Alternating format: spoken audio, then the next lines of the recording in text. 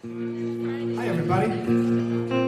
Welcome to Emmaus Way on a beautiful Sunday night in spring. It is Mother's Day. And all of that carries with it. This is a song called Mission of My Soul that we've done a bunch in the past. It's probably been a little while since we did it, but this is a good one. Join in as you figure out how it goes.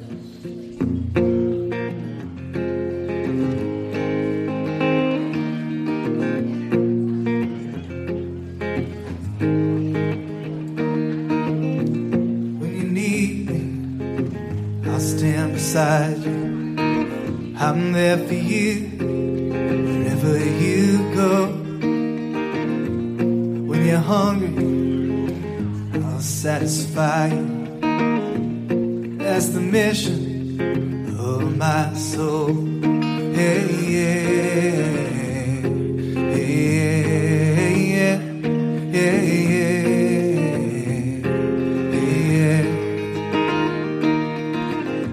Need confession, I'm there to listen. When you're crossing the ocean, well, I got a boat to row. When you need attention, your audience won't be missing. That's the mission of my soul. Yeah, yeah, yeah, yeah, yeah, yeah. That's the mission of my soul. Yeah, yeah, yeah, yeah, yeah. When you're sleepy, I'll make you better. When you're unsure, well, I'm gonna let you know. Well, I'll say, baby, don't pull your head. That's the mission of my soul. Yeah, yeah, yeah, yeah, yeah. That's the mission of my soul now, baby. Yeah, that's the mission, I got a mission, baby. That's the mission of my soul.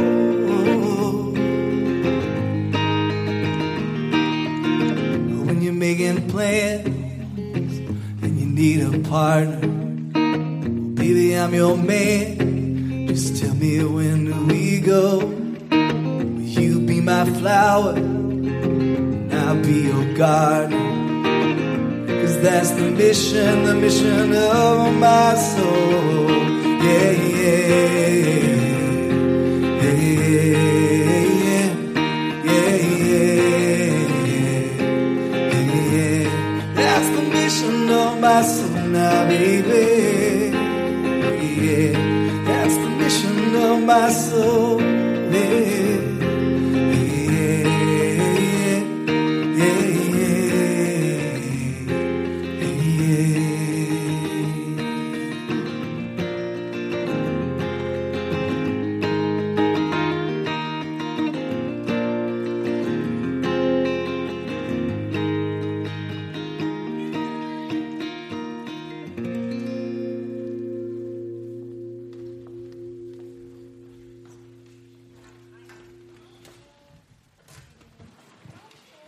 Thank you, Mark.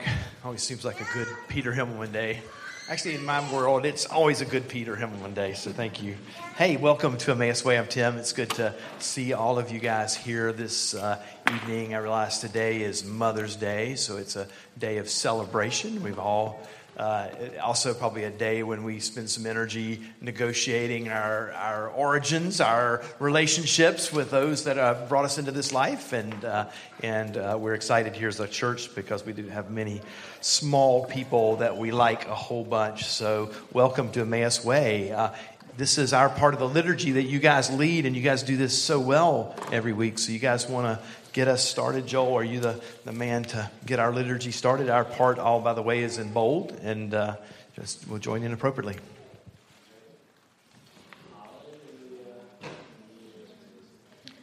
He is risen indeed.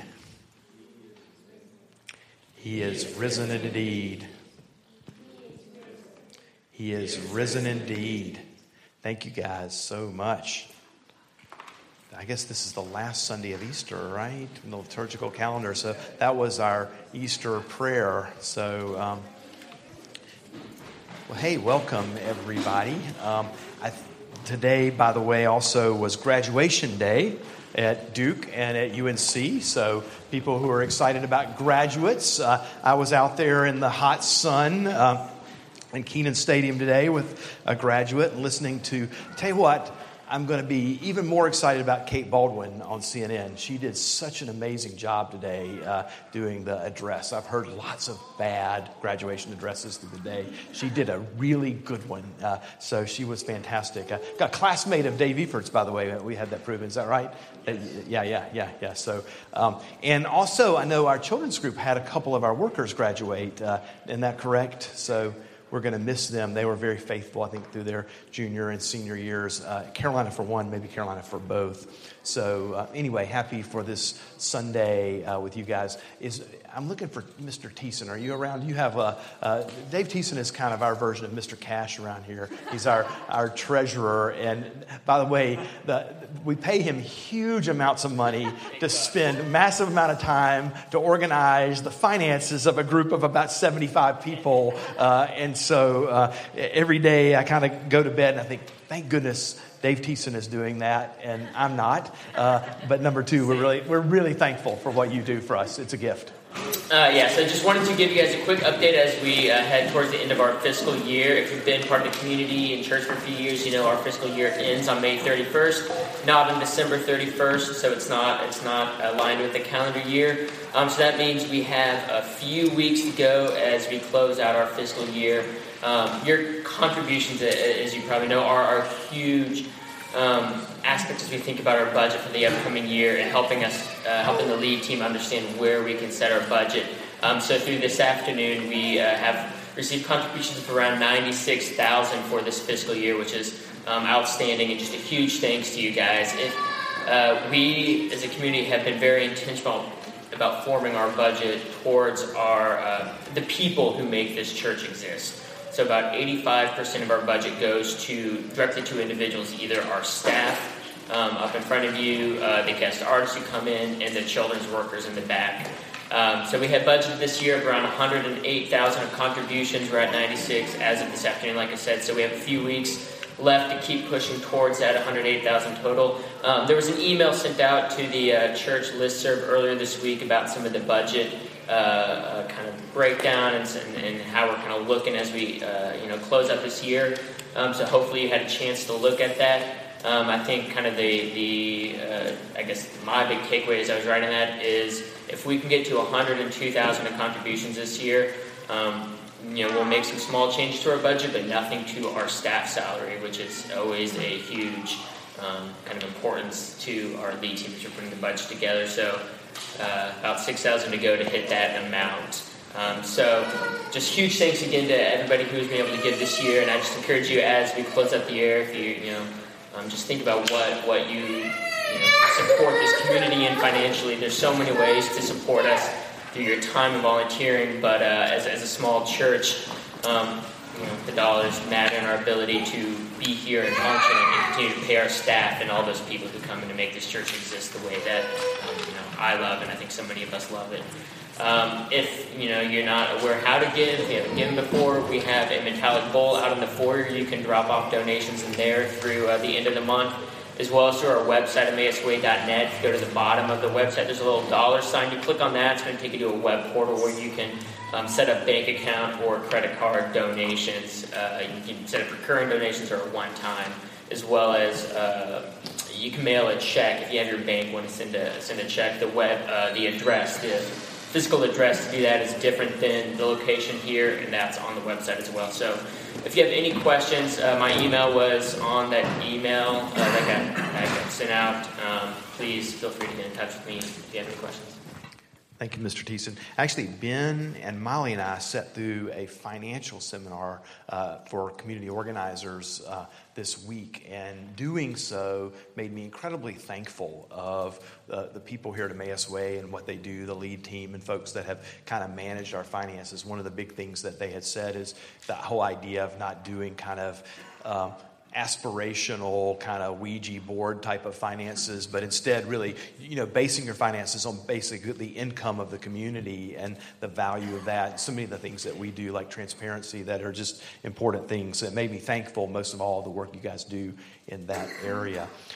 Next Sunday is an important Sunday for us. This is Ecclesia Sunday, which is our quarterly gathering. It's kind of our community conversation of life at Emmaus Way. It involves things like budgets and visions and dreams. And we've got stuff going on right now in terms of imagining life in a new space.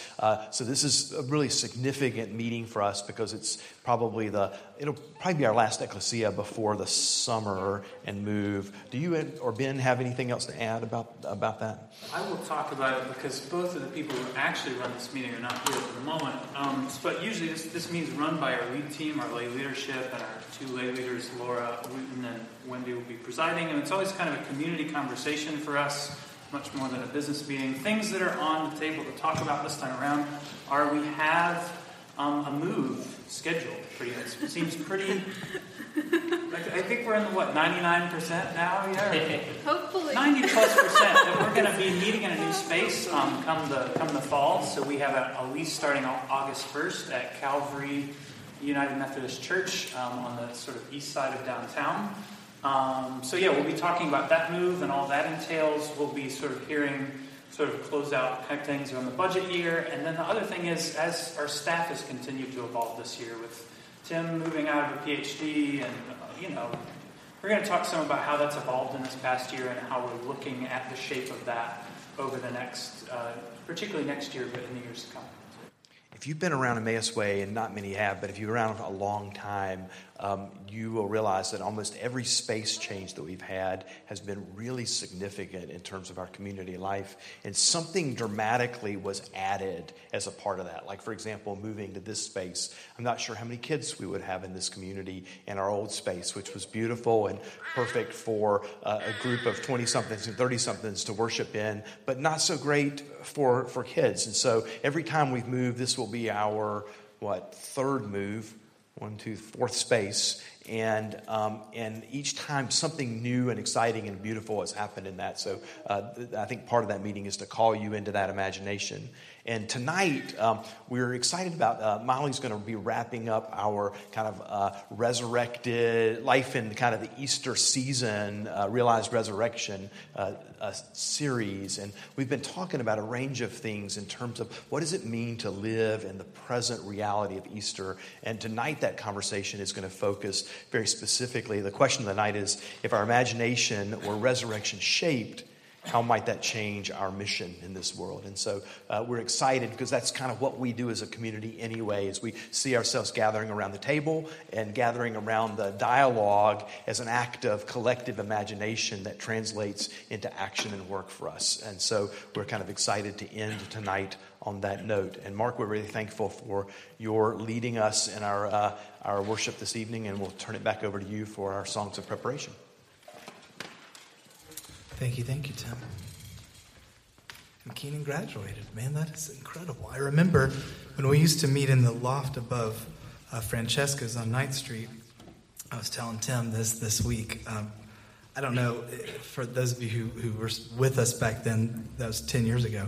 But I remember every single week that Keenan would come in from soccer, playing a soccer game. And I don't even, how old would Keenan? I guess Keenan was. Fifth grade when we started. Yeah. So like he would come in there hot and sweaty from soccer, and he would lie down on the front row and put his head in Tim's lap and fall asleep every single week. Every week that happened. It was, I would always sit across the room, and it was always such a beautiful moment for me to see your son falling asleep in your arms, Tim. It was really cool. So this is a song by Over the Rhine called Poughkeepsie. I think this song is, if we're talking about imagination, I was sort of thinking about what are some other words for imagination, and I think maybe hope could be a different word for imagination in a way, or maybe imagination could be a different way to describe hope. So this song to me, even though it's sort of a story about someone feeling hopeless and then finding hope in the middle of the song. I thought I'd go up Poughkeepsie Lookout o'er the Hudson, and I'd throw my body down on the river, and I'd know no more sorrow. I'd fly like the sparrow, and I ride on the backs of the angels tonight. I'd ride on the backs of the angels tonight. I'd take to the sky with all my might.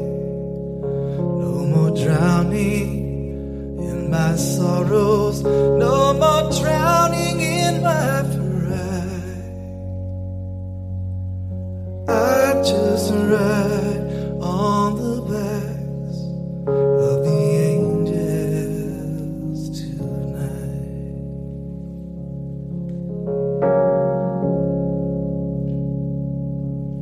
Well, there are those who know sorrow, and those who must borrow, and those whose lot in life is sweet. Well, I'm drunk on self-pity, scorned all that's been giving me up a drink from a bottle labeled a sure defeat.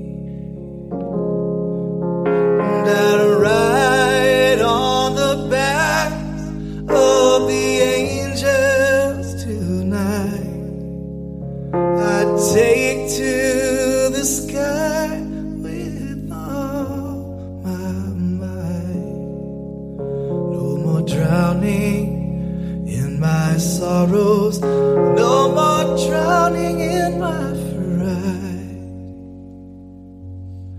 I just ride on the back of the angels tonight. In the skies they fell open, and my eyes were open to a world full falling at my feet. Now I've no more or less than anyone else has. What I have is a gift of life I can't repeat. So I go up Poughkeepsie Lookout o'er the Hudson, and I cast my worries to the sky.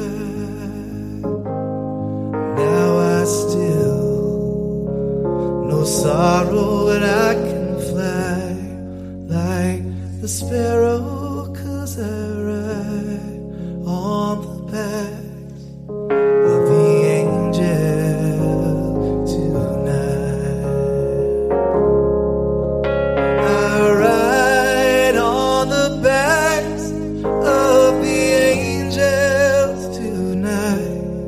I take to the sky with all my might.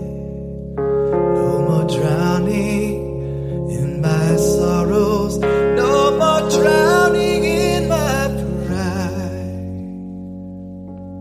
I just ride on the backs of the angels tonight.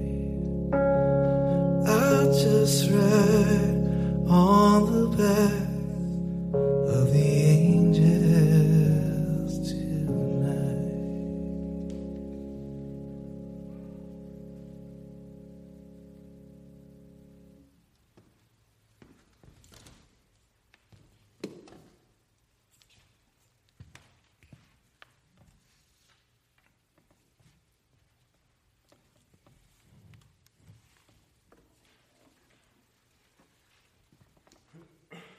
So when Molly told me that this week was going to be about mission, I quickly just did like a search in my iTunes library to see what came up with the mission. And this song came up because it's by a band called The Innocence Mission.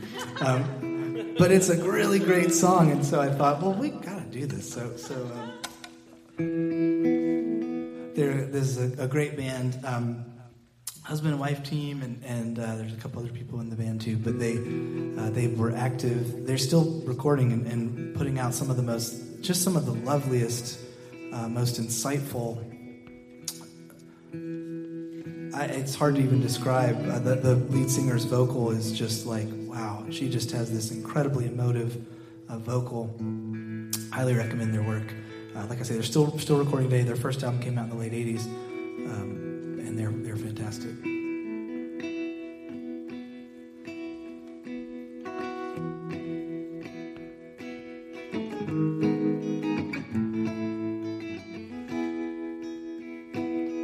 You can say the words, unworthy though I am. Oh, bread of life, oh, bread of life, I will be healed and calm.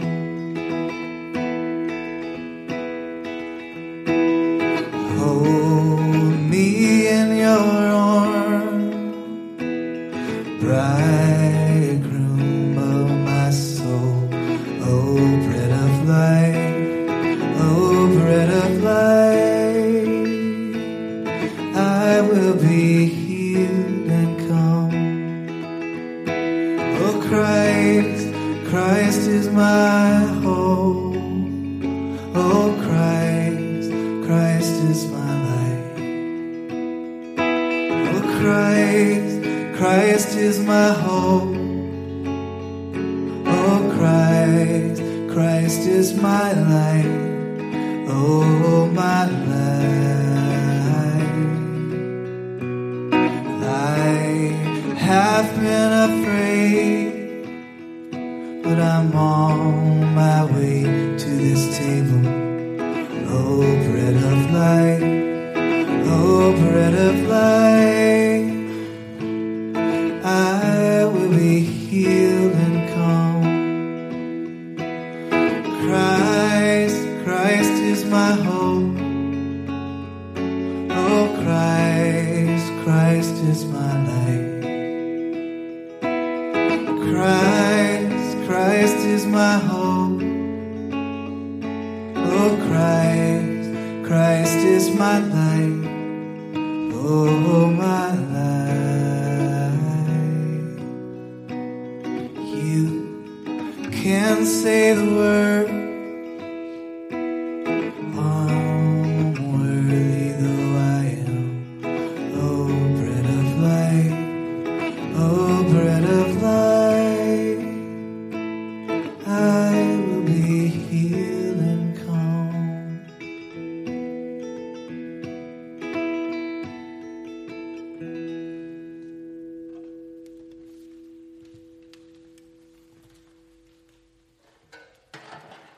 Thanks so much, Mark, for that. It was great songs preparation. And yes, we are talking about mission tonight. We're also talking about imagination.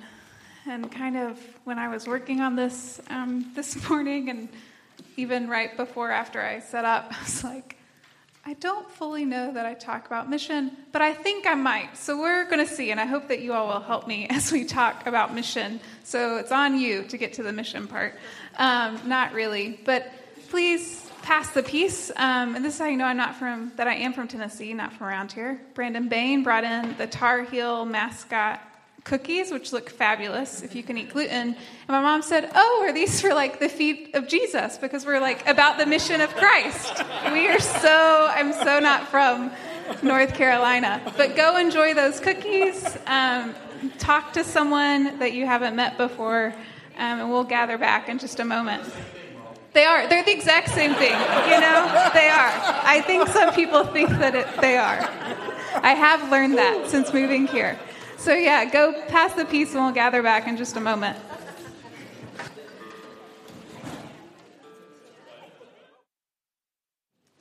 So for the past 3 weeks, for those of you that have been with us, and for those of you who haven't, we've been dialoguing about realized resurrection. That's kind of been our Eastertide theme and what that means for the here and now.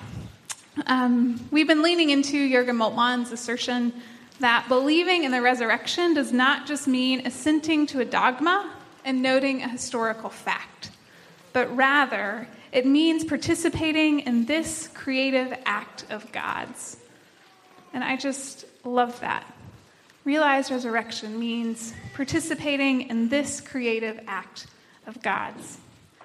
And as Tim dialogued with us last week, and did such a beautiful job, Tim and Mark together, as a realized resurrected people, we do feel and experience deep sorrow, but if we believe in a realized resurrection, that sorrow has the possibility to turn to gratitude, even if that turning seems nonsensical.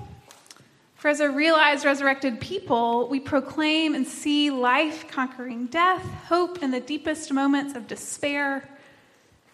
It's just that I think sometimes our imaginations might be too limited for us to see it.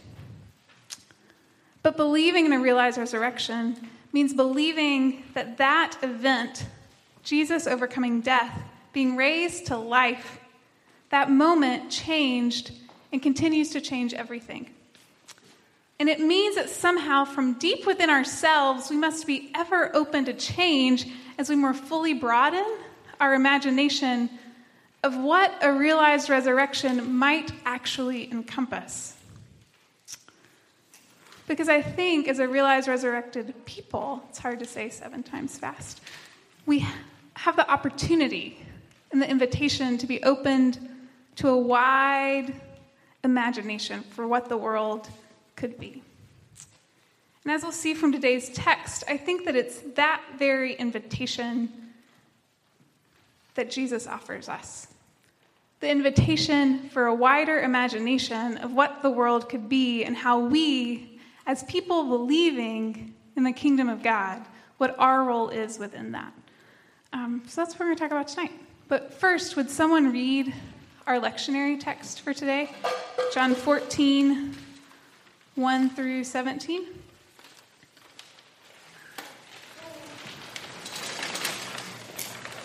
Do not let your hearts be troubled. Believe in God. Believe also in me. In my Father's house there are many dwelling places. If it were not so, would I have told you that I go to prepare a place for you? And if I go and prepare a place for you, I will come again and will take you to myself, so that where I am, there you may be also. And you know the way to the place where I'm going. Thomas said to him, Lord, we do not know where you're going. How can we know the way? Jesus said to him, I am the way and the truth and the life. No one comes to the Father except through me. If you know me, you will know my Father also. From now on, you do know him and have seen him. Philip said to him, Lord, show us the Father, and we will be satisfied. Jesus said to him, Have I been with you all this time, Philip, and you still do not know me? Whoever has seen me has seen the Father. How can you say, show us the Father? Do you not believe that I am in the Father and the Father is in me? The words that I say to you, I do not speak on my own, but the Father who dwells in me does his works. Believe me that I am in the Father and the Father is in me. But if you do not, then believe me because of the works themselves. Very truly, I tell you, the one who believes in me will also do the works that I do, and, in fact, will do greater works than these, because I am going to the Father. I will do whatever you ask in my name, so that the Father may be glorified in the Son. If in my name you ask me for anything, I will do it. If you love me, you will keep my commandments. And I will ask the Father, and he will give you another advocate to be with you forever.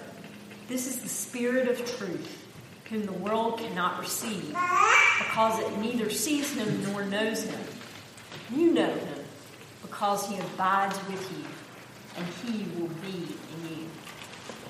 Thanks so much, Elizabeth. I think Rowan already likes the Spirit of the Lord, which is really sweet. But I think in this portion of the farewell discourse, that's where we kind of are in John right now. This portion of the farewell discourse, Jesus, like I said, in my opinion, was pushing his disciples to have a wider imagination as he was about to leave them.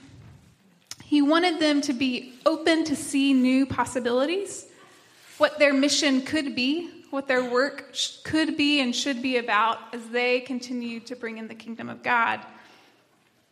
But they didn't quite get it. And I mean, I don't even really blame them, right?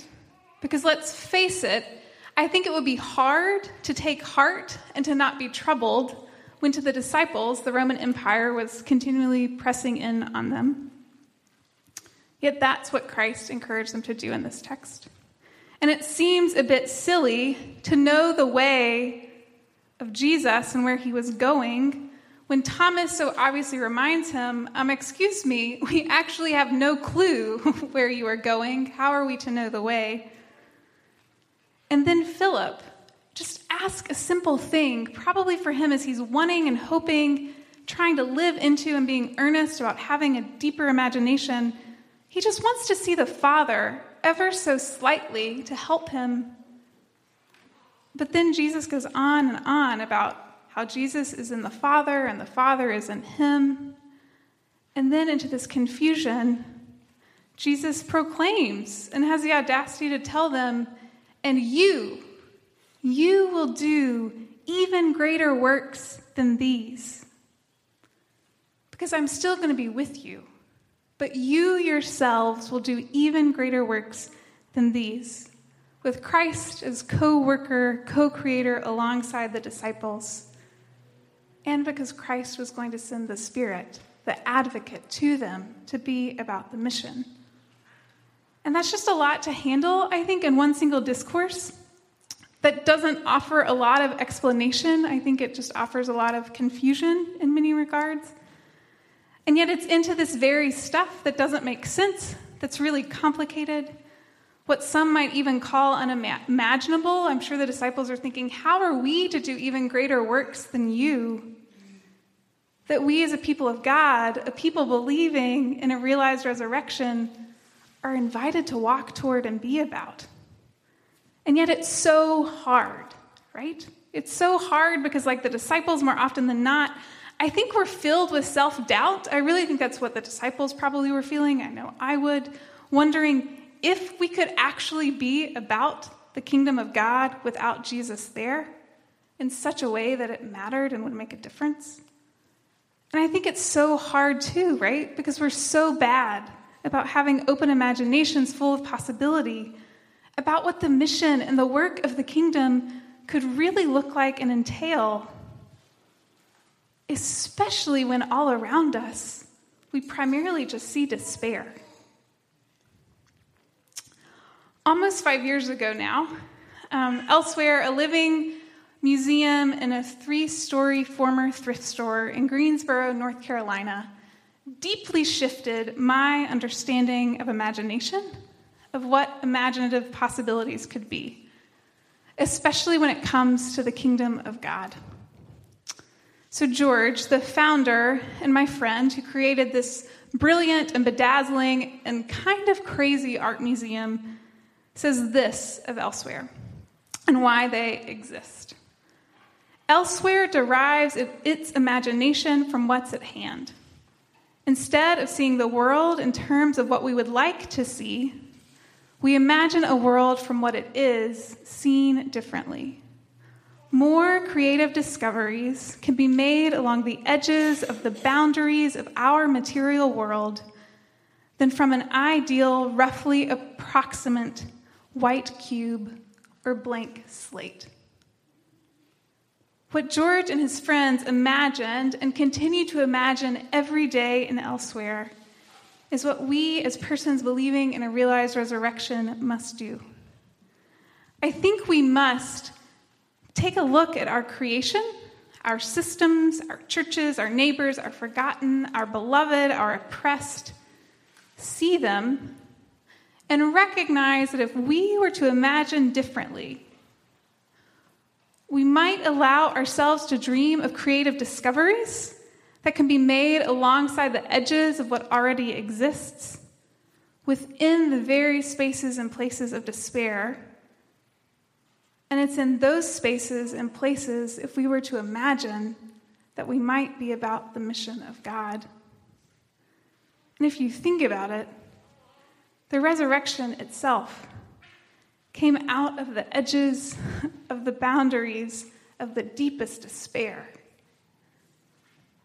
rather than coming from a clean white blank slate or a perfect cube. But I'm curious to hear from you all. We know that there is no blank slate in our world. It takes like 30 seconds on Twitter or like a half hour reading the news or just walking around town. But I'm curious what you all think is our starting point of imagination for us today.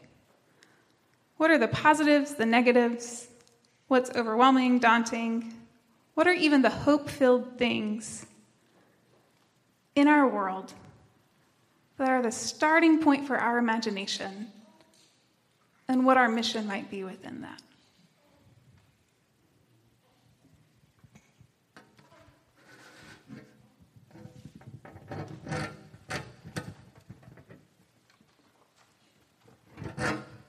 Or perhaps, if you prefer the negative, what in our world is keeping you from thinking about that? Yeah, Jim. So I just came back from a trip. I was in Southern Africa, a number of different countries. My last stop was in Cape Town. And this is a story that Andrew would tell better than me, but here I go, naively telling it. So you go to him for details about the history of all these things I'm about to say. But the first place Andrew told me to visit in Cape Town was a slave lodge. Cape Town was I can't go into all the history, but they imported slaves to Africa. So they had a lodge where they would house and sell all these slaves. And right next to the slave lodge is a church. Dutch Reformed Church. They coexisted. I've seen this elsewhere. There's a slave fort up in Ghana where the church is inside the slave fort. And it just boggles my mind how they could do that and what their imagination was that led them to be there. Now, in Cape Town, there on one side is this Dutch Reformed Church and the slave lodge, but literally a stone's throw away is another church, which is Desmond Tutu's church. A very different imagination, very different vision. And so then my thought says, well, how did these such different visions that both claim a Christian foundation, how did they come about and be so different? I don't think I have a really great answer, but I have just a little sliver of thought that it comes from the community you hang out with. And the people you rub shoulders with and the vision that you share with others. And that leads me to say, to your question of a small thing, a starting place, I would say this community, where I learn from all of you and I hear your stories of struggle and overcoming, and that gives me courage to imagine something different. Great. Thanks so much, Jim. What are others? What's the starting point for you? Yeah, Andrew? So, I'll be very brief. But part of the history of the Anglican Church in South Africa, which is the church which eventually elected Bishop Tutu to be the Archbishop, and he then went on to challenge apartheid in a number of important ways, and to head up the Truth and Reconciliation Commission. And part of its much deeper history is one of the earlier figures was a man who became bishop, who was from England, his last name was Kalenso. And when he came to South Africa, he was guided by the son of missionaries, a guy his last name was Shepstone. And Shepstone was the son of missionaries and chose the path of racism, basically. Although Colenso was new to Africa, he chose a different path. He set up a press to translate Bibles into Zulu. In the end, it produced a whole lot of additional literature.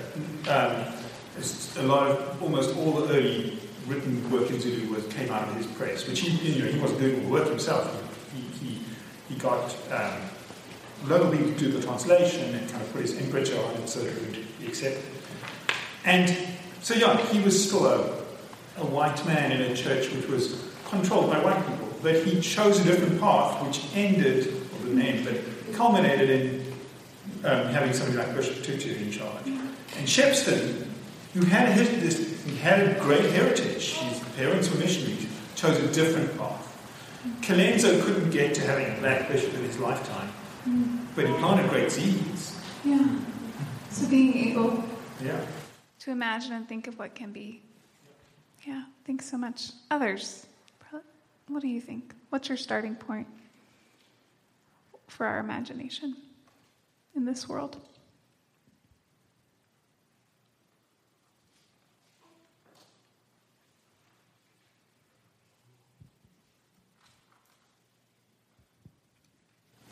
Despair is not the last word. Despair is not the last word. Thanks. Be thinking about that. We're going to come back to that in just a little bit. SK, yeah. Sure. I've been thinking about this a lot with regard to where our country is headed and where the sources of imagination come from that. And I think for me, it is from reality. It's from the world that we're living in right now, not a world that existed at another time. Because in order to get back to another time, it requires violence. It requires incredible acts of violence to do that, frankly. But so for me, it's the question of how do you make what is beautiful? How do you make what is beautiful? Yeah. I think that's at the heart of mission. Yeah.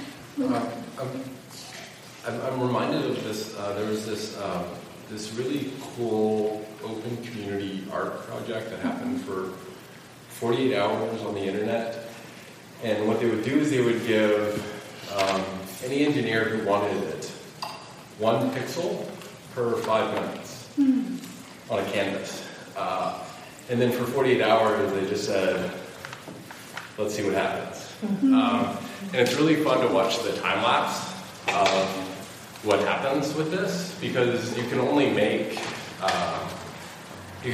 like anything if you can get your friends to participate. And I think like to bring it to mission, I feel like that's kind of how we can work towards a blank canvas. Is figuring out like how do we so the interesting dynamic that you see play out over this piece of artwork over 48 hours is like it gets completely changed and rewritten. But then you see, like these like somebody decides they want to put the Mona Lisa on it, and enough people say like, yeah, I want to participate in that portion of the canvas. And so like the Mona Lisa like shows up on a piece, like doesn't take over the whole canvas, and the Canadian flag shows up. But it's really like it's kind of fun to watch, and it's like how much does it take before we've got a seed of a thing that the community says like, oh yeah, I can get behind. Yeah, I'm in for that. I'm in for that. I love that. Thanks. So in her book, Holy the Firm, Annie Dillard writes, "There is no one but us. There is no one to send, nor a clean hand, nor a pure heart on the face of the earth, but only us. A generation comforting ourselves with the notion that we have come at an awkward time, that our innocent ancestors are all dead, and our children are busy and troubled, and we ourselves unfit, not yet ready, having each of us chosen wrongly, made a false start, failed, yielded to pressure, and grown exhausted. But there is no one but us. There have been generations which remembered and generations which forgot, yet some have imagined well. One who imagined well, I think, was Julia Ward Howe. Does anybody know about Julia Ward Howe? Who in 1870, she was like the originator of like Mother's Day, but badass Mother's Day, like labor movement kind of Mother's Day. And she wrote a proclamation in 1870 in her own impassioned, powerful words, the goal of what she wanted Mother's Day to be about. The mission and possibility for women, far from how we understand the beautiful yet often complicated holiday we celebrate now. And Ward Howe proclaimed, "Arise," in 1870, mind you. This just blows my mind.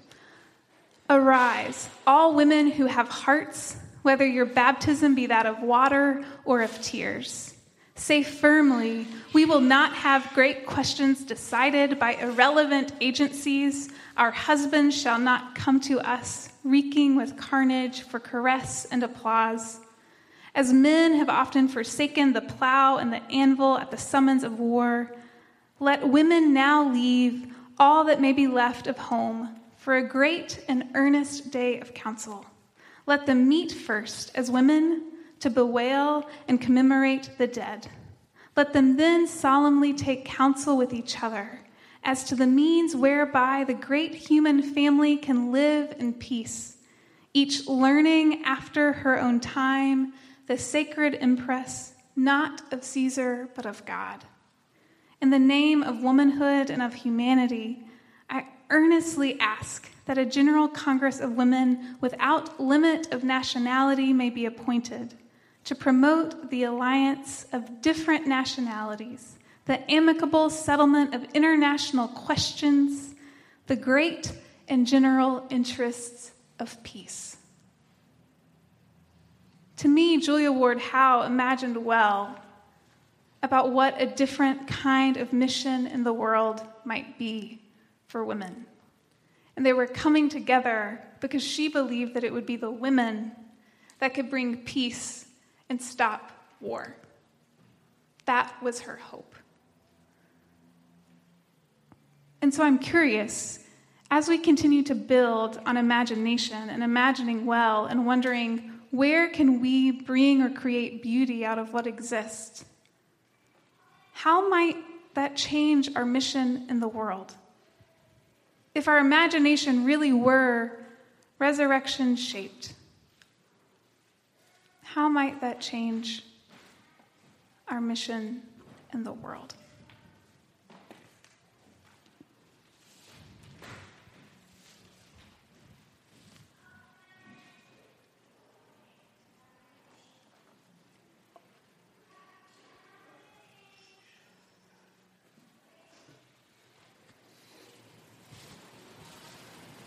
Well, using the cookie feet that I said earlier, the Blue Tar Heel, and I was saying the Tennessee way of we are the feet of Christ. I think using our imagination and truly believing that where we walk, what we do and where we walk, and what we do with our hands, we really do matter, and we make a difference. And it's only as far as what we're willing to imagine that we can do. Not by my strength, but within the strength of God within me, can do and imagine and not be afraid to try. Because often, right, maybe it's our self-doubt or our skepticism or name X, Y, or Z thing that keeps us from moving in this world or being in this world in ways that do and can make a difference. Yeah. Thanks, Mom. Who else? Yeah, Christine.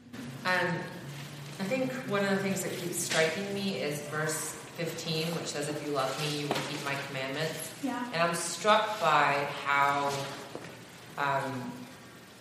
I've received a different narrative that says, "If you keep my commandments, I will love you." But it doesn't say that. Yeah, and I mean, and obviously that's not ever what I've read in this text, but it's just like I feel like that's so much of how I hear spiritual practice talked about in a Christian context in this country. That there's this incredible focus on keeping commandments in order to avoid punishment and then perhaps condition like love from God. And it just strikes me that that I feel like that's sort of the religious imagination that I think I often hear in public or on the media, and it just feels really important that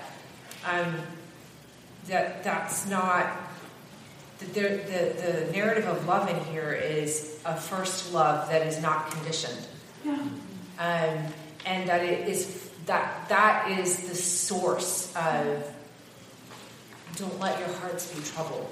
I know there are things that are really troubling, and you don't have to do something to be in my Father's house, right? It just that feels like it changes. Everything. It just changes even what mission means if it's not about keeping some commandments in order to condition a positive response from a really angry man. Yeah. No, for sure, right? And it's just, I just think about like, kind of realize resurrection and love and what we were saying of how just like love bursts forth and it's out of this recognition of love and freedom that like it's not because we have to or we're going to be like, in deep trouble, but it's like, why wouldn't we want to be about love and grace and hope and changing of systems in a world when, there's not some angry man yelling at us to do it, right? It's this really liberative love. Thanks, Christine. Others? I was thinking, too, that the casualty of an absence of imagination is the belief in something being transformed or turned in a redemptive direction. And I think that I was thinking about kind of the red dirt fundamentalism that I grew up in that I talk about a lot. And salvation is what SK said was always backwards, right? Even though the hope was eschatological, it was always going back to something, protecting something, holding on to something. And the real casualty to that, again, is even the imagination of something new was always transgressive. And so, that's to me part of resurrection, as we've talked about this a lot, is this utter, however one understands it theologically, this radical change in circumstance that was unforeseeable in the moment of Jesus' death. Thanks so much, Tim. Any other thoughts?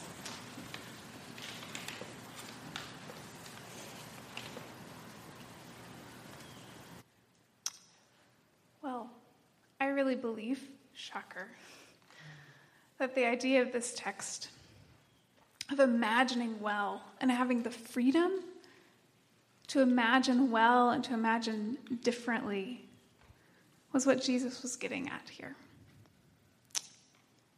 I think he was inviting us to believe in the realized resurrection in such a way that it completely shapes and reshapes how we might engage and live into the mission in the world, even when it seems daunting or we aren't fully sure where to begin. Because the thing is, Jesus knew he was leaving, right? Like, this is the farewell discourse before the cross, before the resurrection. He knew his time was coming up. And he had to be aware that he was leaving his 12 beloved disciples in a world where the kingdom of God was not yet fully realized. And yet he offered an invitation that they could imagine well and could continue to be about the mission of God. And here we are in 2017, in a year for many of us that feels especially daunting and weighty, without the 12 disciples or Jesus right beside us, staring into a world crying out in pain with the kingdom of God not yet fully realized. Yet here we are, hearing tonight, very truly I tell you, says Jesus. The one who believes in me will also do the works that I do, and in fact will do greater works than these, because I am going to the Father. And these works, this reframed imagination, point toward the greater narrative of the kingdom, the greater understanding of the mission of the realized resurrection.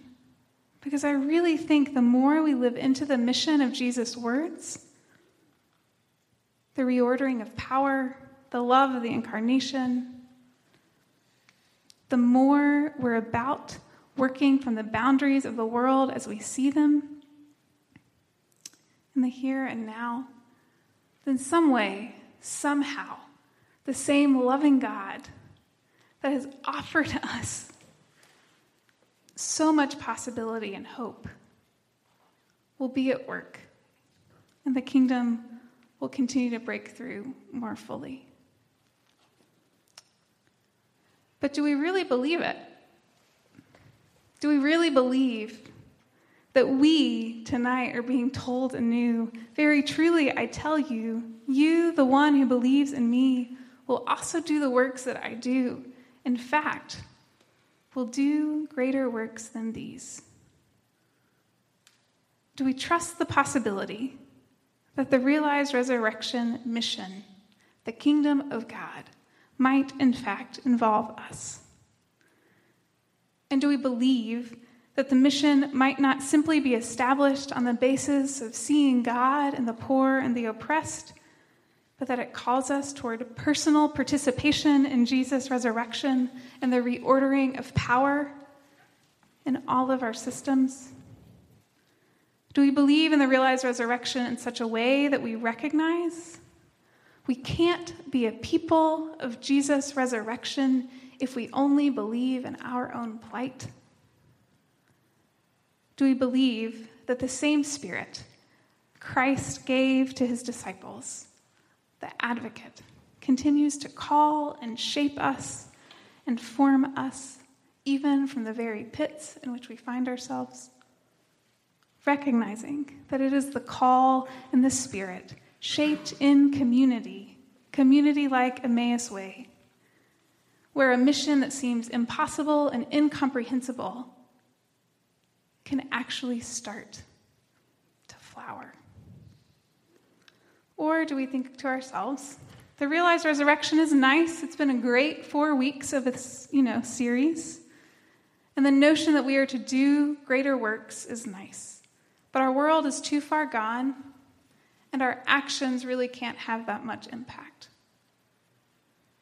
Or do I, do you, do we trust the truth found in the resurrection in such a way that we recognize we're called in the here and now to imagine and dream and believe ever anew about the mission, about the very kingdom of God, even when the mission seems impossible and incomprehensible given what lies before us?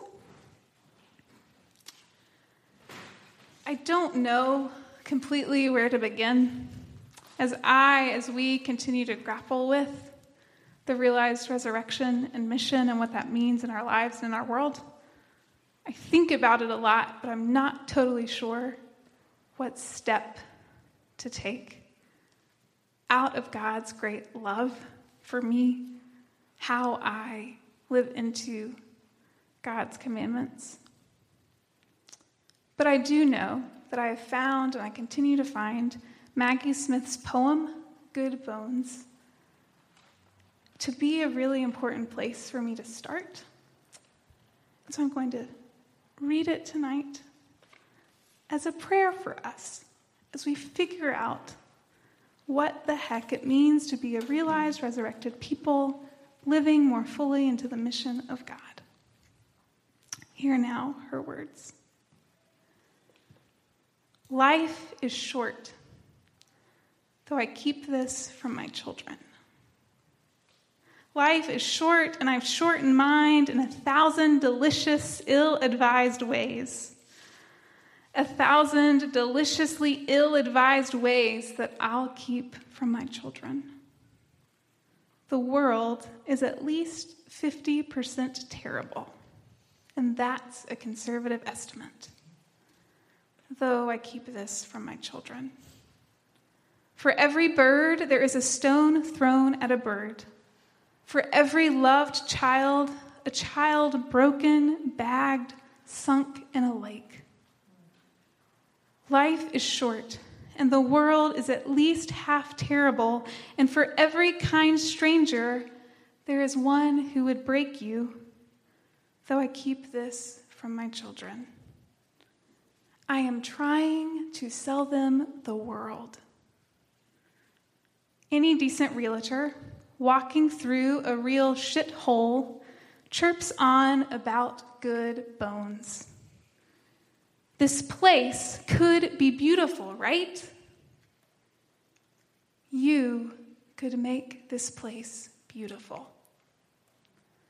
Amen.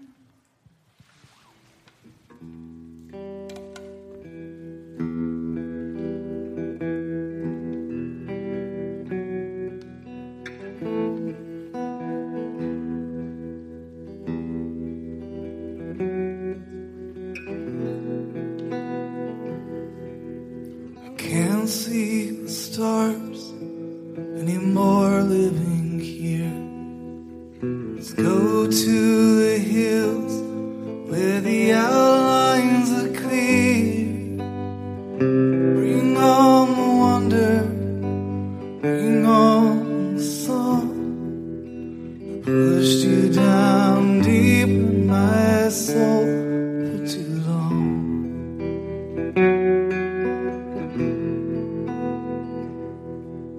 I fell through the cracks at the end of a street. Let's go to the beach and get the sand through our feet. Bring on the wonder, bring on the song. I pushed you down deep in my soul for too long. Bring on the wonder, we got it all wrong. We pushed you down deep in our souls for too long.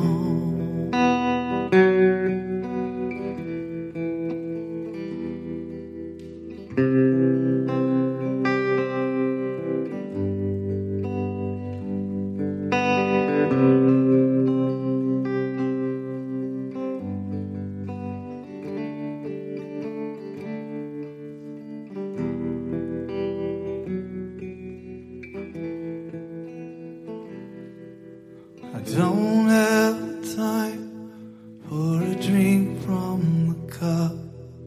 Let's rest for a while till our souls catch us up. Bring on the wonder, bring on the song. I pushed you down deep in my soul for too long. Bring on the wonder, we got it all wrong.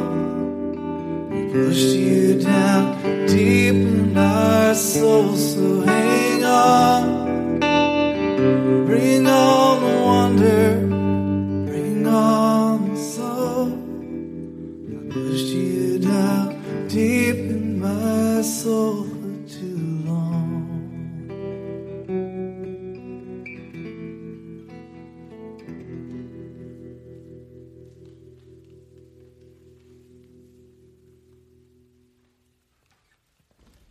So I know I sometimes give more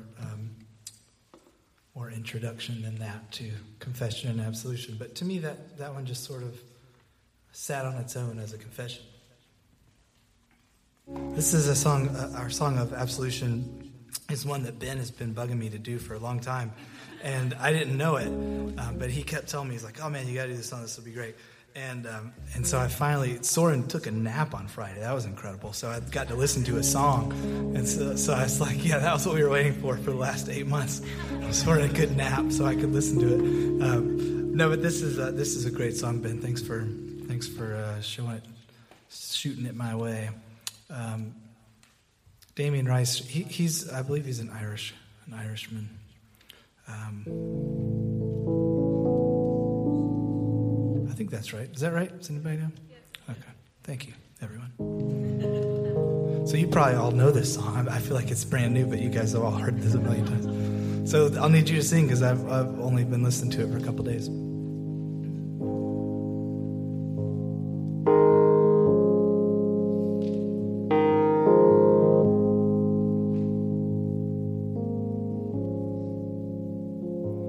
We wanted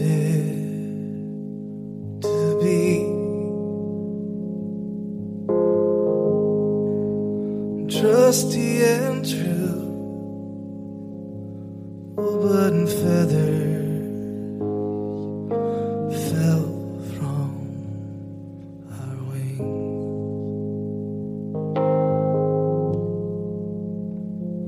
and we wanted to be worthy of you, but weather rained on our dreams,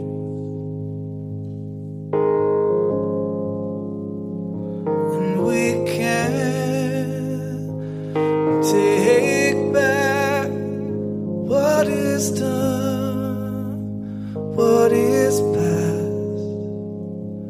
So fellas, lay down your fear,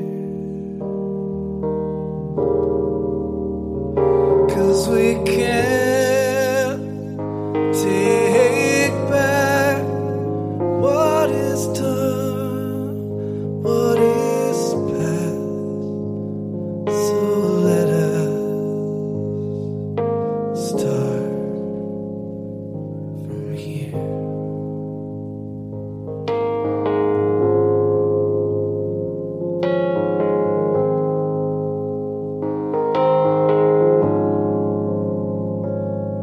We never wanted to be lusty or lewd, nor tethered to prudish strings.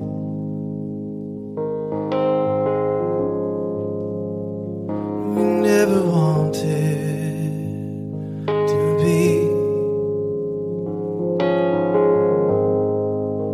jealously tuned,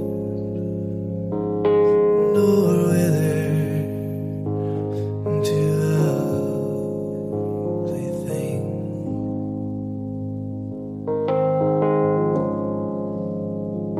But we can't take back what is done, what is past.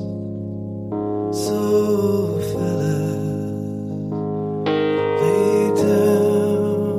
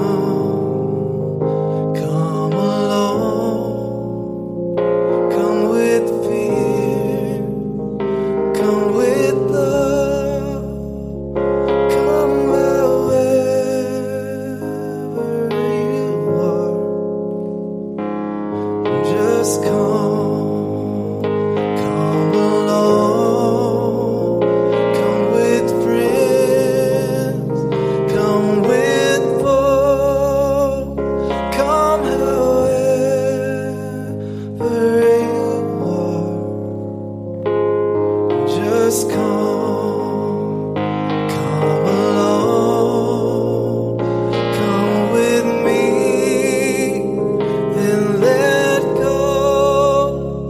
Come wherever you are. Just come, come along, come so carefully close. Come wherever you are. Just come along, come with sorrows and songs. Come wherever you are. Just come along. Come let yourself be wrong. Come however you are. Just come.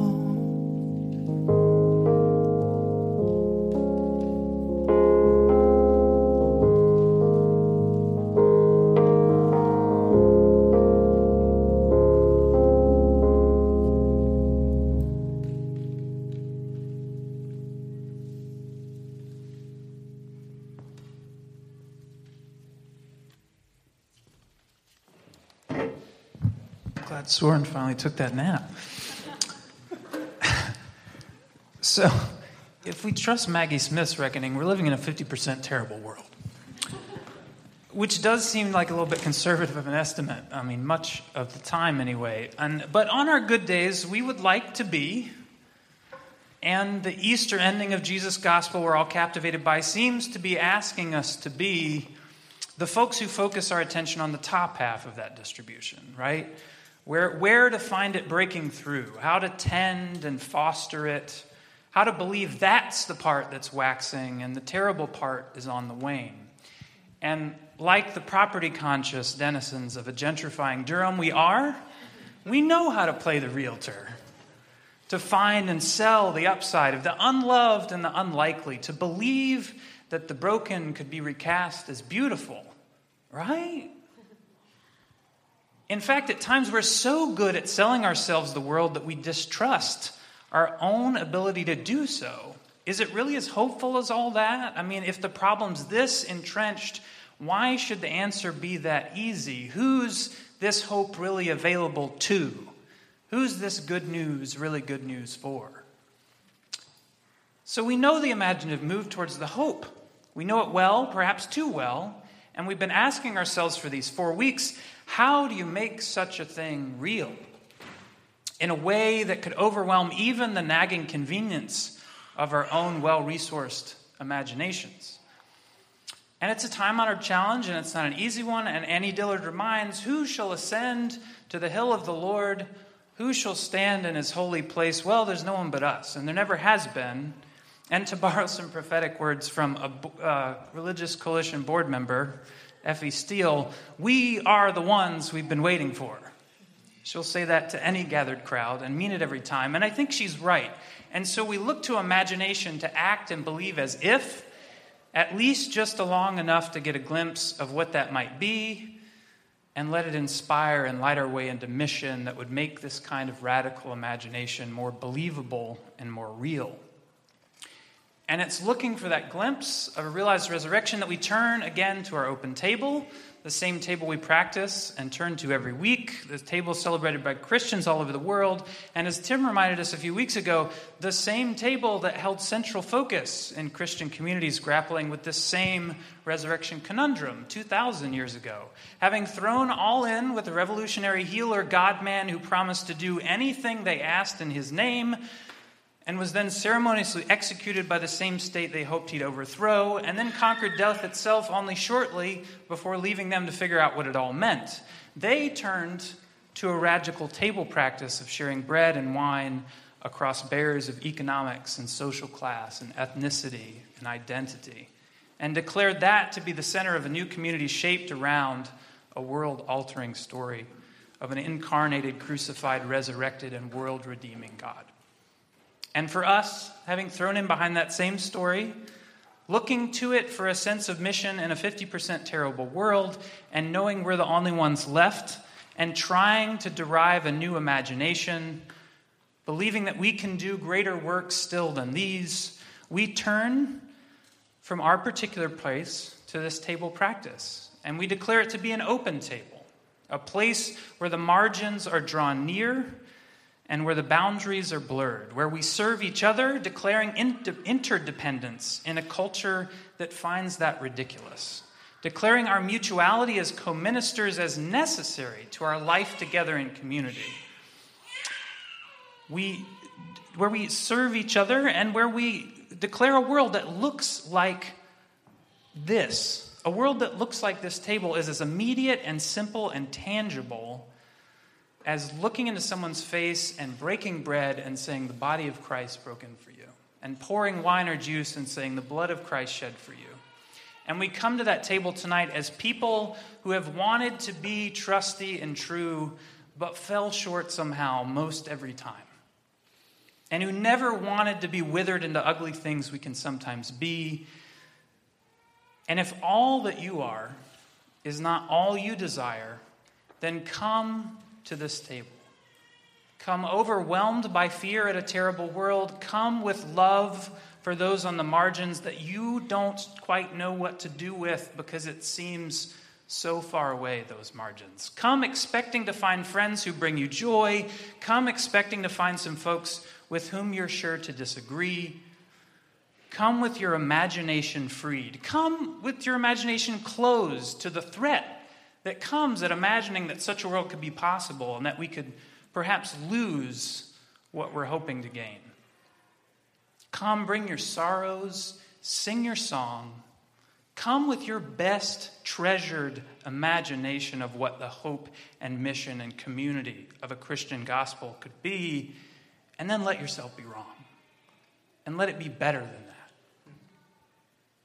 Come and craft your little pixel in Luke's tapestry of this community looking for common cause. Come and let this table shape our imagination pixel by pixel of what could be and how that can spread and who might be included in it and what a resurrected world that was shaped like that could look like. Come however you are, just come. Welcome to the table.